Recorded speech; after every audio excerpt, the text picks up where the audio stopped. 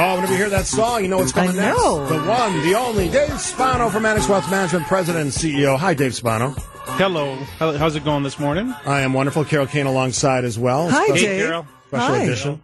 All right, Dave Spano. First, I got to get your Super Bowl comments because I know you're a sports fan. What'd you think? Well, I did say while I was watching the game, if San Francisco has all of these empty trips, you know that Pat is going to come down and be the star, and that's exactly what happened. They let him hang around. Greatest of all time, people are saying, although, Tom Brady might disagree. Yeah. Well, it was good to see Tom Brady in with J-Lo and Ben Affleck, and that was a good ad. I love that ad. I thought that was a slam dunk winner of the whatever competition there is. All right, Dave Spano, the markets, as you predicted a long time ago on this program, this very program, setting records. Dave Spano, will that continue? Well, it will eventually. You're going to ask me when that's going to happen? Yeah, when's that going to happen, Dave? Yeah, so I did say, those round numbers, they're kind of a big magnet, and the fact that we were headed upwards, and that's exactly what happened for lots of reasons. Most importantly, the Federal Reserve and earnings were driving that forward. And now we're kind of seeing a little bit of FOMO kick in here, which is the fear of missing out. People are coming back in and trying to chase this thing. Those Magnificent Seven is clearly the story, and it continues to be the story. Those big seven represent about 28% of the market cap, just those seven stocks. But their earnings are there. Their earnings have been significant, up over 29%, and that is compared to the other S&P 493 stocks, if you will, which was about a 1.9%. So it is continuing to be the story because of AI and everything that's connected to it.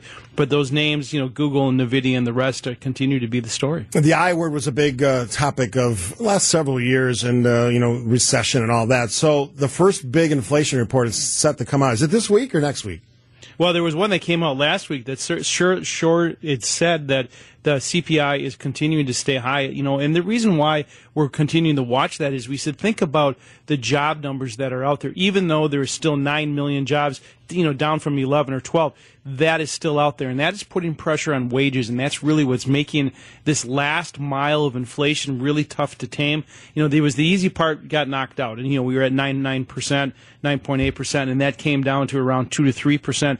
But the last part, this last mile, if you will, is going to be sticky because of wages continue to be there. Wage growth still over 4.5%.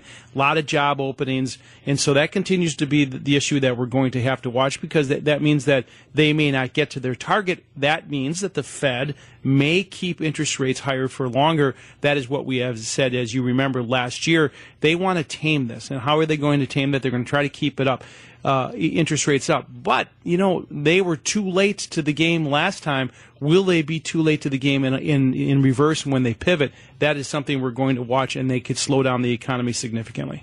Hey, what's the Bitcoin situation at this particular juncture? For a while, that's all everybody was talking about. Is it still a popular thing to invest in?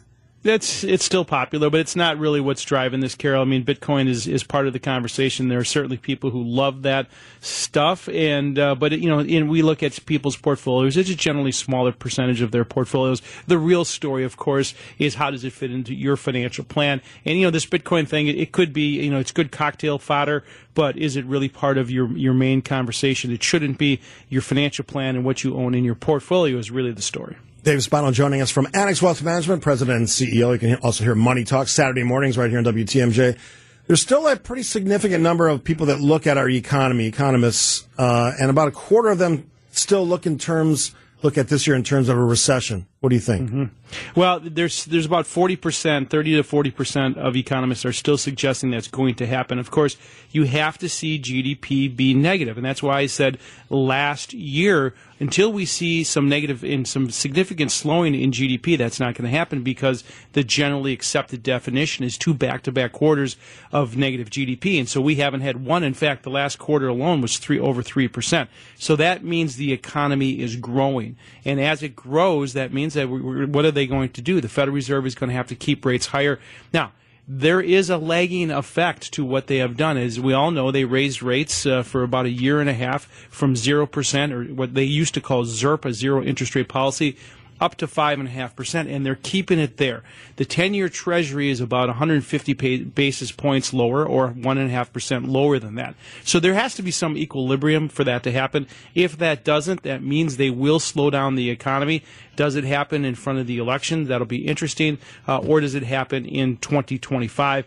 Right now, we do expect the Fed to lower rates before the election. You know, they say they want to be apolitical, but that is going to be part of the conversation. If they lower rates in front of the 2024 elections, does that keep GDP positive? So it's about a 1/3 to 40% chance that we still will get a recession in late this year or into 2025. This was from the text line. I'm not sure. It kind of came through garbled, but the importance, I guess they're asking the question of when you think about investments that you're making, whether that's by yourself, a sole investor, or with a financial planner, the importance of investing in companies that pay dividends.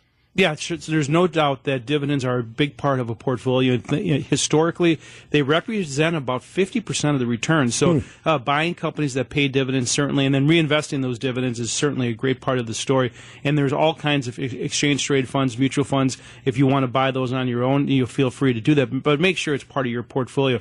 Both the questions about should I just buy Bitcoin or should I just buy dividend-paying stocks is an incomplete picture. And that is the reason all of the thousands of families that come in and see us, that is the reason we go through this process, because everyone has a different story. You know, even though our ages may be the same, what you own, what your risk tolerance is, what your job is paying you, all of that changes the inputs. So you have to go through this process, as you know better than anybody, Steve, and go through it and make sure you know what you own, why it's in your portfolio, how much you're paying for it. All of these questions are things that we answer, and then we put it up on the screen and say, all right, what if?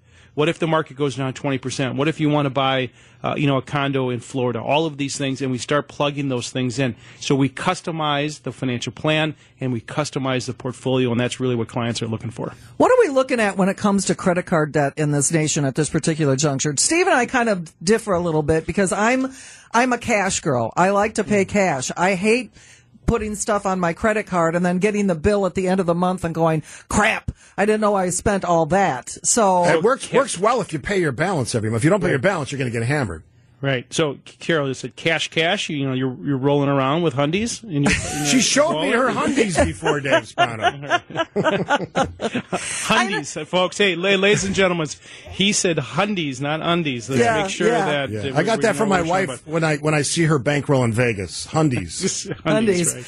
But so the debt's up. Yeah, it's over $1 trillion. It's a big number, and it's continuing to go up. And so economists are looking at it. I think it's a good question, Carol, for sure.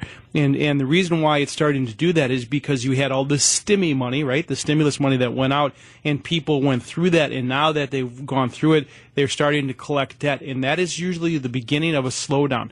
When you start to see debt build up, that is something we certainly have to watch, and it's now over $1 trillion. Certainly have to keep an eye on it. I think it's a relevant question. And last thing for you, Dave, anything else on your radar for the end of February or as we roll into March? Yeah, for sure we want to see the Bucs start playing defense. That's a big part of the story. Their defense has improved, actually. That's hilarious. They have. Yeah, no, for sure. There's certainly the Federal Reserve, what they're going to do. They're probably not going to see anything through February. Obviously, a March meeting will likely see something. They're going to start to change their parameters.